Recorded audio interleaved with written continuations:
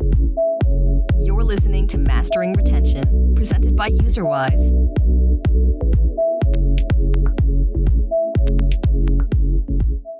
Hi, everyone. Welcome to today's episode of the Mastering Retention podcast. Today, I am joined from Dennis Heisman from Tilting Point. Dennis, would you like to introduce yourself? Yeah, of course. So I'm Dennis. I'm working as a game manager in the Tilting Point Barcelona office. I'm currently leading the team on Languinis, which is an internally developed title, and working on two upcoming projects that I can't really talk about yet. Oh, secrets. We're excited. Cool. Can you tell us a little bit more about Tilting Point for folks that may be unfamiliar with them? Yeah, so Tilting Point is a mobile games publisher, and we kind of offer a very specific approach to kind of levels of engagement. You can start joining the family on a kind of low engagement UA only level, and then from there on, as trust builds and as we deliver results, the engagement becomes deeper and deeper. So it's a very kind of modular approach, and where we don't necessarily have to go all in right from the beginning. And then the final goal, or if everybody's happy, it would kind of end in this co-development where you actually make a game from scratch together. That sounds really cool. A really unique approach to publishing that I haven't heard of other folks doing. So that's awesome. But let's talk about you a little bit. How did you get into this world of gaming? Tell us about your story. Yeah. So I studied industrial engineering, and kind of at the end of the studies, I realized I actually don't care about the engineering part that much. So that was pretty smart. Studied that in Southwest Germany, and kind of saw this future of working in the automotive industry. And at some point I thought, that's not really for me. And fortunately, in the town where I was studying, Karlsruhe, there was Flare Games, a mobile games publisher as well, and they had this open role for a QA tester as a working student. So that's how I kind of jumped into that industry, and was really happy right from day one, and then worked full-time at some point, and then after 2 years in QA, made the switch to product management, applied internally as a junior product manager, had to go through the whole process of doing a presentation, etc. It was a bit awkward, but it worked in the end. And then stayed in that product role since then. At the beginning, very much focused on live ops on some of our titles, and then as I progressed through the kind of product management roles, it became more broad and more high level. And then 2 years ago now, I switched to Tilting Point to build up the new Barcelona office. Was the first product person there. And then kind of build up a whole team. We're now many, many more people than we used to when I started, and switched into with the game manager role last year in August. Cool.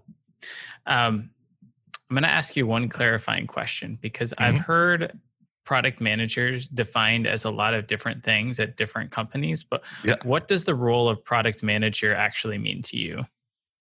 Probably the best way to describe it would be this weird mix of data analyst and designer. And it kind of really depends on the team. Sometimes it's more designer. Some companies might call it monetization designer, for example, the role. Whereas in other companies, they might call it business performance manager, and then it's much more focused on the numbers aspect and less on the design aspect. But yeah, I know that in some companies, product manager is also rather a marketing role, and that's not where I'm coming from. Yeah. I have heard it called like a mini CEO for a particular game or a particular feature. Yeah, I mean, that sounds very flattering, of course. Cool. What makes you get out of bed every day and continue your work?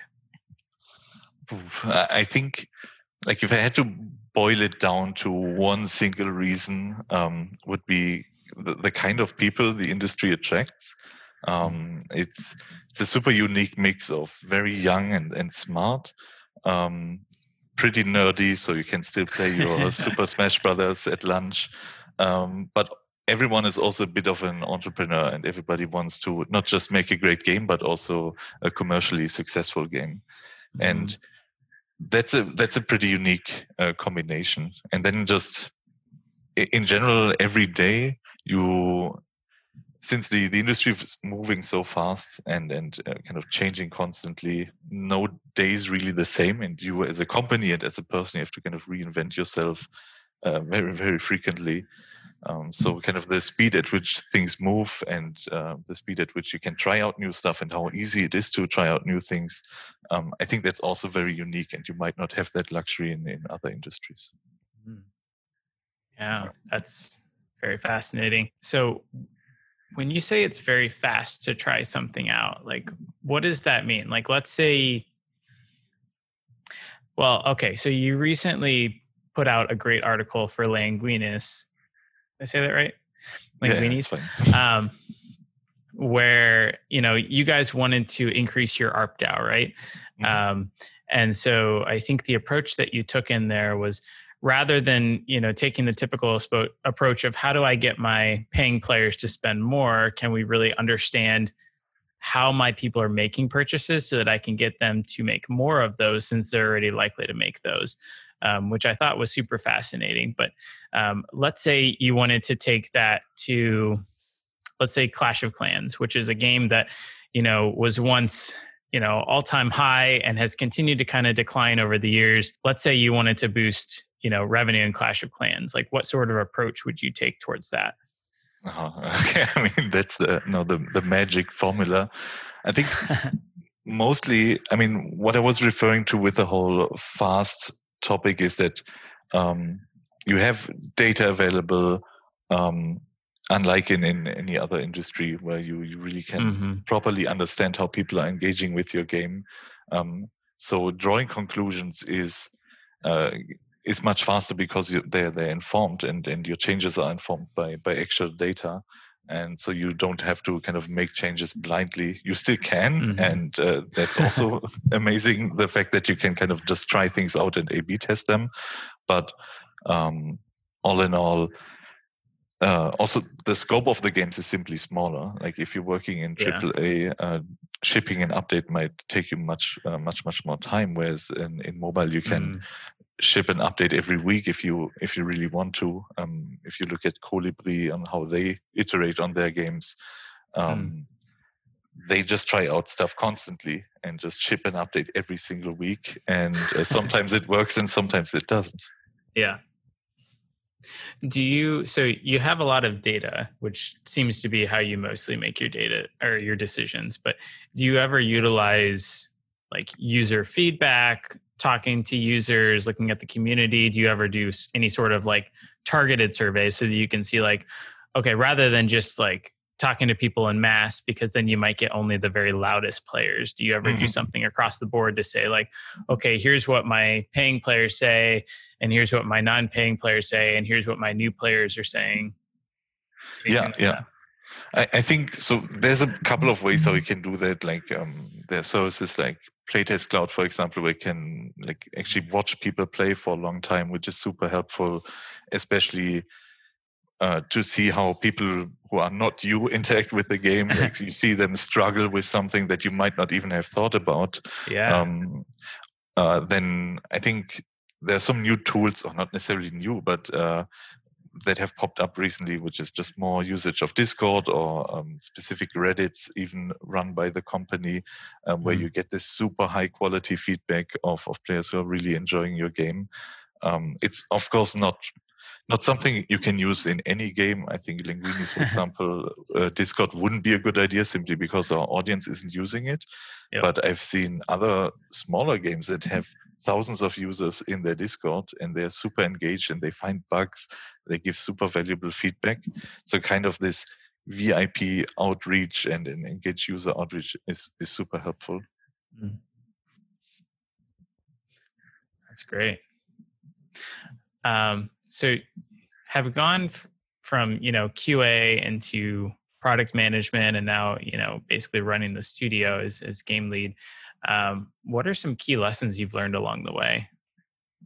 I think a more kind of personal one, not necessarily related to any of the roles, would just be as a especially junior kind of industry member, is to be really careful with deadlines and to not commit to deadlines that are unnecessarily tight. I think something that definitely happened to me in the junior product manager role, when you might get approached by, I don't know, the head of studio. Hey, we have this gate meeting coming up. Can you help us with a competitor research? And that might sound super exciting. It's maybe something you never really did before. And then you commit to a deadline and say, yeah, I'll deliver that by end of this week. And you set yourself a stupid deadline that nobody would have asked of you, just because you're excited about the work and excited about the opportunity. So kind of learning by when do you need this, or even saying no, or how important is this? These are really important questions that you need to learn how to ask. And because the last thing you kind of want as someone junior is to be kind of perceived as unreliable, as promising to deliver something and then 2 days later, sorry, I can't deliver it. This is taking me much more time. Yep. And then more product management specific as a key lesson, I think, would be the whole topic of statistical significance. So really being diligent with your data. And what I've seen lots of people do is being super diligent when the data doesn't tell the story you want to tell. But then if the data points towards what you want to tell anyways, then it's probably fine. It's probably correct. And especially when it comes to A/B testing, people underestimate how much traffic you need and how big the impact actually needs to be for it to be truly meaningful. And that happens a lot in soft launch, when people have this super small user base. They already want to kind of improve the game. They run an A/B test. But in the end, it can be a waste of time if you're not careful about sample sizes and statistical significance. So I think at least at the beginning, you should be super diligent until you get a good feeling of the numbers as well. Right? At some point, you get this good gut feeling of, this should be enough users. You can still run the tests afterwards to see if your gut feeling was right, but at least at the beginning, I would kind of stick to the process.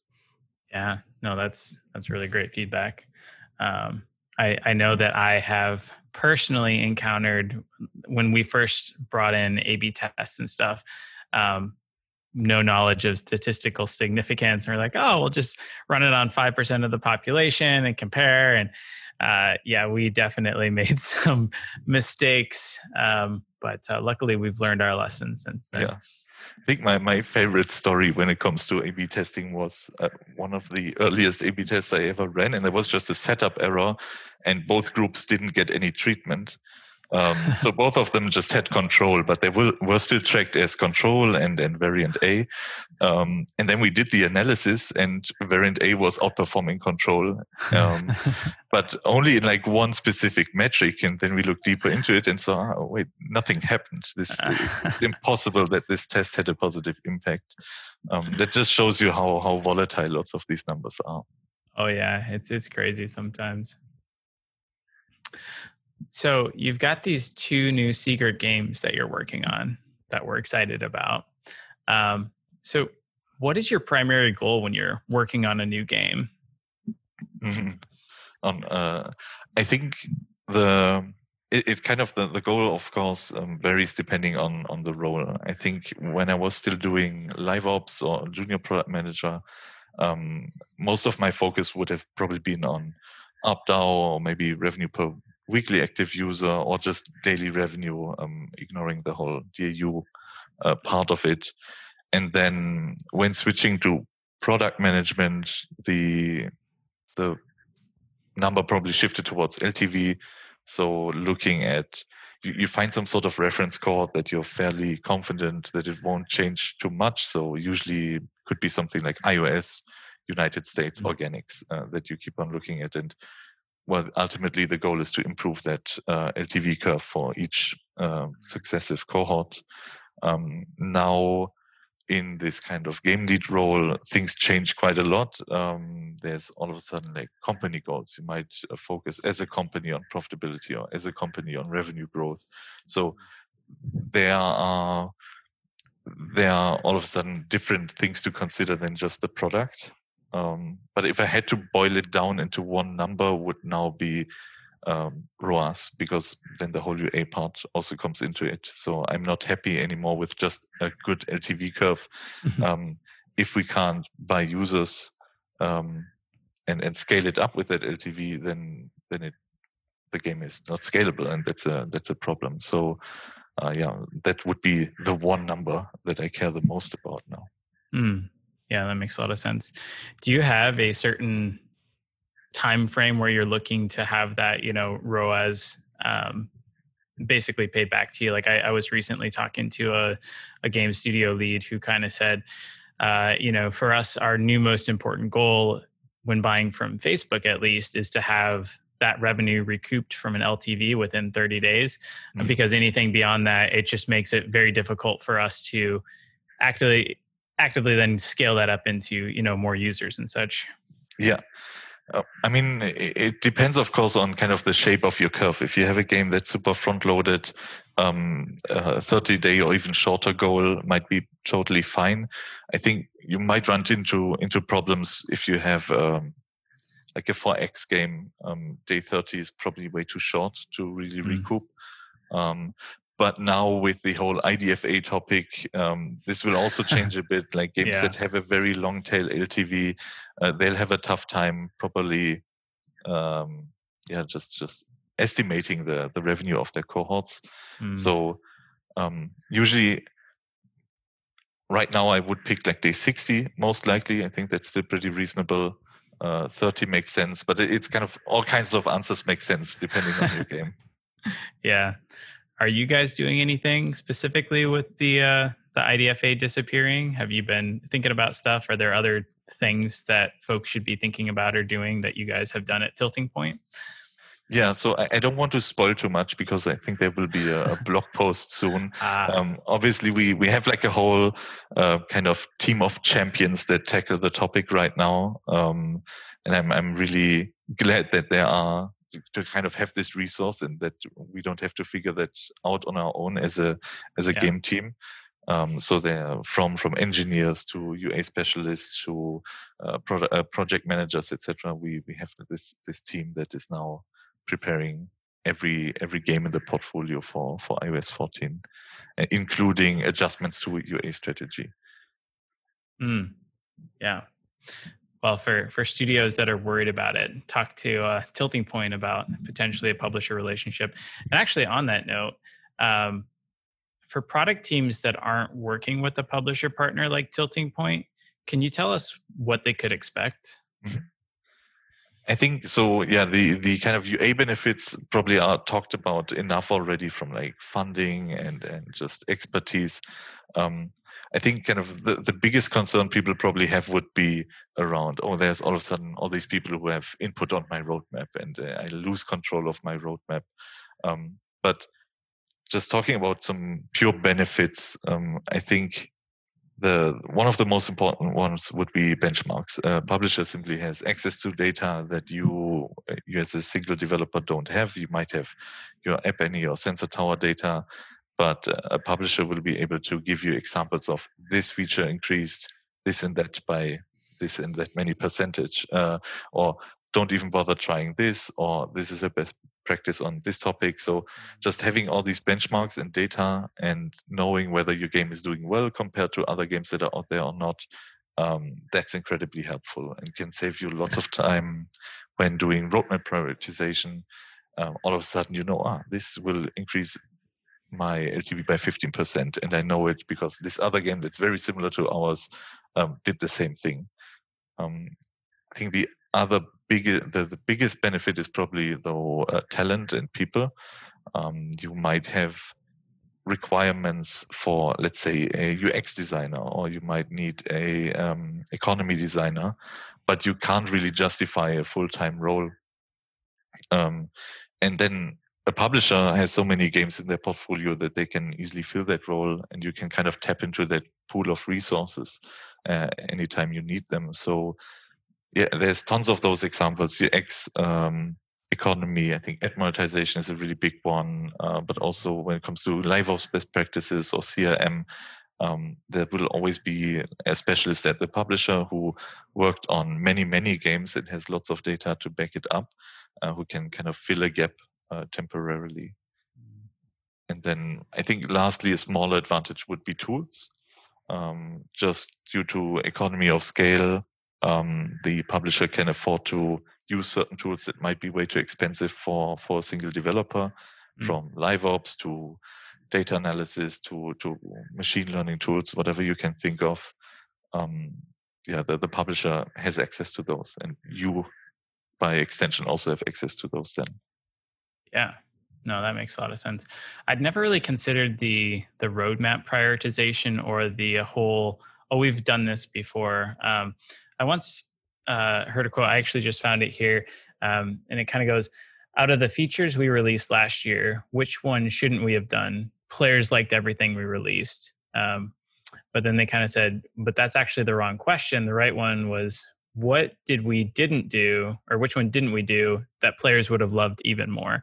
So I think the worst thing that you can do is spend a lot of time and effort putting out some feature that doesn't move the metrics, or, you just spent, 2 months and like players aren't really responding to it the way that you had. And, I think if, Tilting Point had already done that in one of their other games in a similar genre, they could have been like, hey, we just did this and here were the results, but we did this other thing before and here were those results. So maybe you should consider a feature more like this. So just helping those product teams build the right things essentially to really move the trigger. Yeah. And essentially since all the games kind of do that on their own anyways, like you do a feature analysis after you release it. These are always, you don't even need to request them. They're just there and they're free to share. So yeah, that's incredibly helpful. We had a bunch of developers reaching out to us, asking about, I don't know, level balancing or anything similar. And we can kind of deliver them a full report on a silver plate. That's awesome. Yeah. So moving back to you a little bit, here's a question I always like to ask. If you'd known everything that you know now, what would you have done differently when you started in games? Yeah. I mean, I think there are a few like obvious answers, like I would release Pokemon Go before anybody else, or do my own Clash Royale. But these are kind of the easy ones to give as an answer. There's a few. I would probably have just studied something different right from the start. I think especially statistics is a topic that I would like to know more about and be really more proficient in. But then another thing I would enjoy doing more is scripting small stuff. So just being able to, I don't know, pull some data into your forecasting tool and saving yourself the manual exports and not being super reliant always on your data team. Probably it's a bit of a guilty pleasure. It's probably not the best use of my time, but it's also just something that's really fun to do. And sometimes you might automate something and you need 2 hours to automate it and you would need 1 hour to do it manually. But these 2 hours are way more fun than the 1 hour. I've fallen into that too. It's especially around like learning data and digging into it and stuff. Some people are like, are you sure you're the right person to be doing this? And I'm like, probably not, but it's pretty fun. Let me have this. I love it. What is your big dream for your career, or what trace would you like to leave in the world? Yeah, that's really hard to answer right now, mostly due to the whole COVID thing. So one thing that kind of was a complete game changer for me was now this larger opportunity to do work from home. Before that, I kind of accepted the fact, okay, you'll have to live close to or in a big city, probably the rest of your career, because that's where all the companies are. Yeah. And that changed now, obviously. I think work from home is becoming a bigger and bigger topic.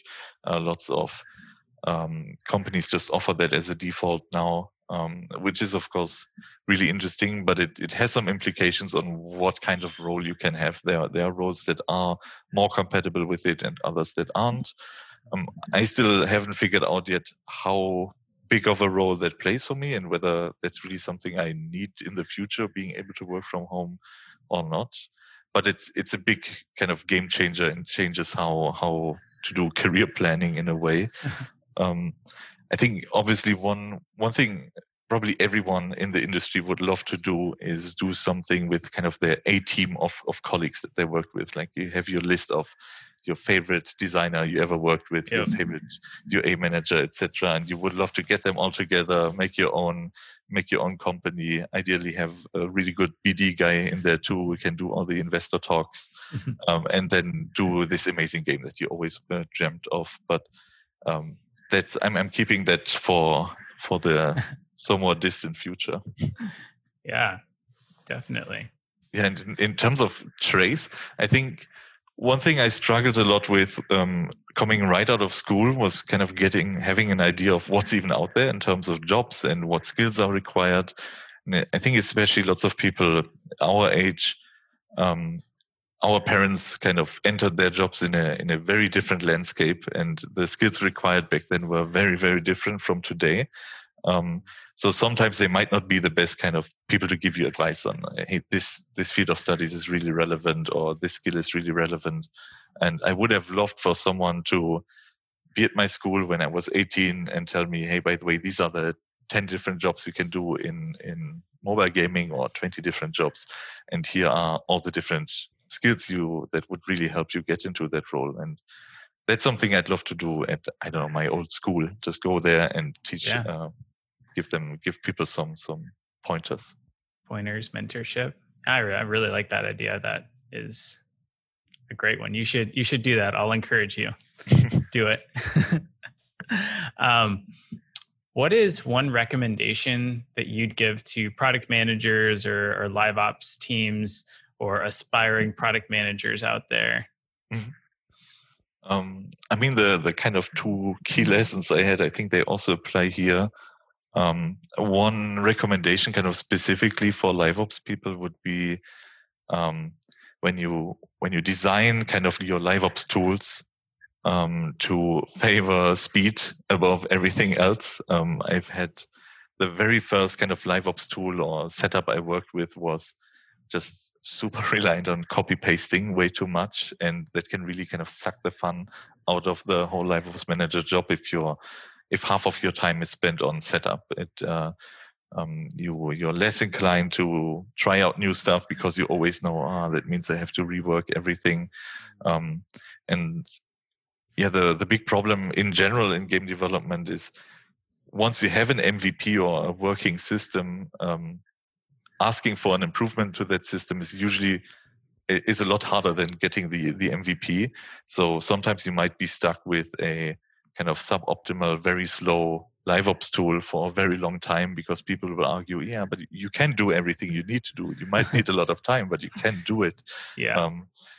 And yeah, if I compare the kind of live ops system I had in the very first game I worked on to the one now, it's like a massive difference from, I don't know, needing 2 hours to set up a sale to maybe needing 5 minutes to set up one. So yeah, I would encourage every live ops manager out there to pay very, very special attention to not having a tool that makes everything take ages. And when you say tool, are these like homegrown, built-in studio tools, or are there any like commercial ones out there that are, worth looking at? I mean, there are definitely commercial ones. Leanplum or Delta DNA are, I think, pretty good examples of tools that do that. PlayFab can also be used that way. Personally, a big fan of home built tools, essentially, because they give you a level of flexibility that is hard to beat, and maybe even in combination with those tools, because usually the tools allow you to do pretty good segmentation, which might be a bit hard to build on your own. But mostly when I don't necessarily mean the tool, but kind of the whole logic of how things are set up. So if I could pick now a let's say I want to set up a sale and I have to enter 20 different parameters of that sale separately in their own text field. I'd much rather have one big JSON that I upload, right, and then I'm done, than having to copy paste values a million times. That's very interesting to think about. So, folks that are working on tools should definitely be thinking about, how do I make this as fast as possible? Yeah. Cool. Who inspires you? What books, newsletters, podcasts, courses would you recommend that folks be consuming? I think in terms of who inspires me, would probably mostly be like some colleagues or ex-colleagues that I worked with. If I had to pick one that really helped me a lot, would be my PM mentor when I worked as a junior product manager, is Abhimanyu Kumar. He's writing for Deconstructor Fun and has like his own blog now as well. And he taught me like almost everything I know about product management. And to this day, I still color my Excel sheets the same way he does. So shout out to Manu. And in terms of books and newsletters, I really enjoyed a book called Data Smart. It's kind of introduction to machine learning with some fun little anecdotes about, I don't know, how a supermarket can determine whether a woman is pregnant based on what she bought recently. I thought it was a really fun book and written in a kind of humorous way. Newsletters, there are a few that I check out frequently. So I think Mobile Dev Memo is really great. Deconstructor Fun. Then Master the Meta, which is where Manu is working and writing for. And now recently we kind of ramped up our Tilting Point blog as well, and have entered, published a few cool articles there. There would be some examples. Yeah, that's great. No, I really love the stuff that's coming out on the Tilting Point blog. So once we have the article for the iOS 14 stuff, we'll definitely link it in here as well and continue to promote that. Final question, which is an obligatory question. If you had one tip on how folks could be increasing their retention rates or thinking about it, what would that be? Okay. One tip on increase. That's like the hardest thing to do out of everything. I think so. I have one tip that I feel like people do too much, which is focusing too much on tutorial completion rates and kind of magically assuming that improving your tutorial completion will then increase all other numbers following that funnel to the same degree. I don't think that's true, and it kind of makes sense to me. Otherwise, you could just get rid of your tutorial and then all of a sudden everybody stays forever. I think it depends on where you struggle. I think lots of games start struggling after, let's say, day 7 or so, and when it becomes clear that the game cannot deliver enough interesting content long term. If you're in that position, there's a few ways how you can address that. I think probably one of the easiest ways would be to rely on LiveOps to a certain degree to make up for maybe a lack of variety. So you see that, for example, lots in casual games where they try to keep the game fresh constantly by having this really, really large amount of different events and rotating through them. So it feels like the first 30 days or so of the game, at least, you have this fresh experience every time you come into the game just from events alone. But that's a bit of a temporary fix just. But if you need to boost your numbers immediately, that's probably something I would recommend. Yeah, it's a great tip. If people want to contact you about anything or learning more about Tilting Point, what's the best way for them to reach out to you? Probably Well, me on LinkedIn, as long as you don't want to sell me low-cost services, I'll be happy to chat. LinkedIn is the best way to go. Tipping Point, if you're interested in that, and maybe, who knows, we'll work together also when you reach out to Tipping Point, simply through the website. We have a contact form there, and our BD team usually answers as fast as possible. Great. Well, Dennis, this has been fantastic. I feel like I've learned so much in talking to you today, and really appreciate you coming on, and hope we'll have you on again soon. Awesome. Thanks for having me. All right. Bye now. Bye.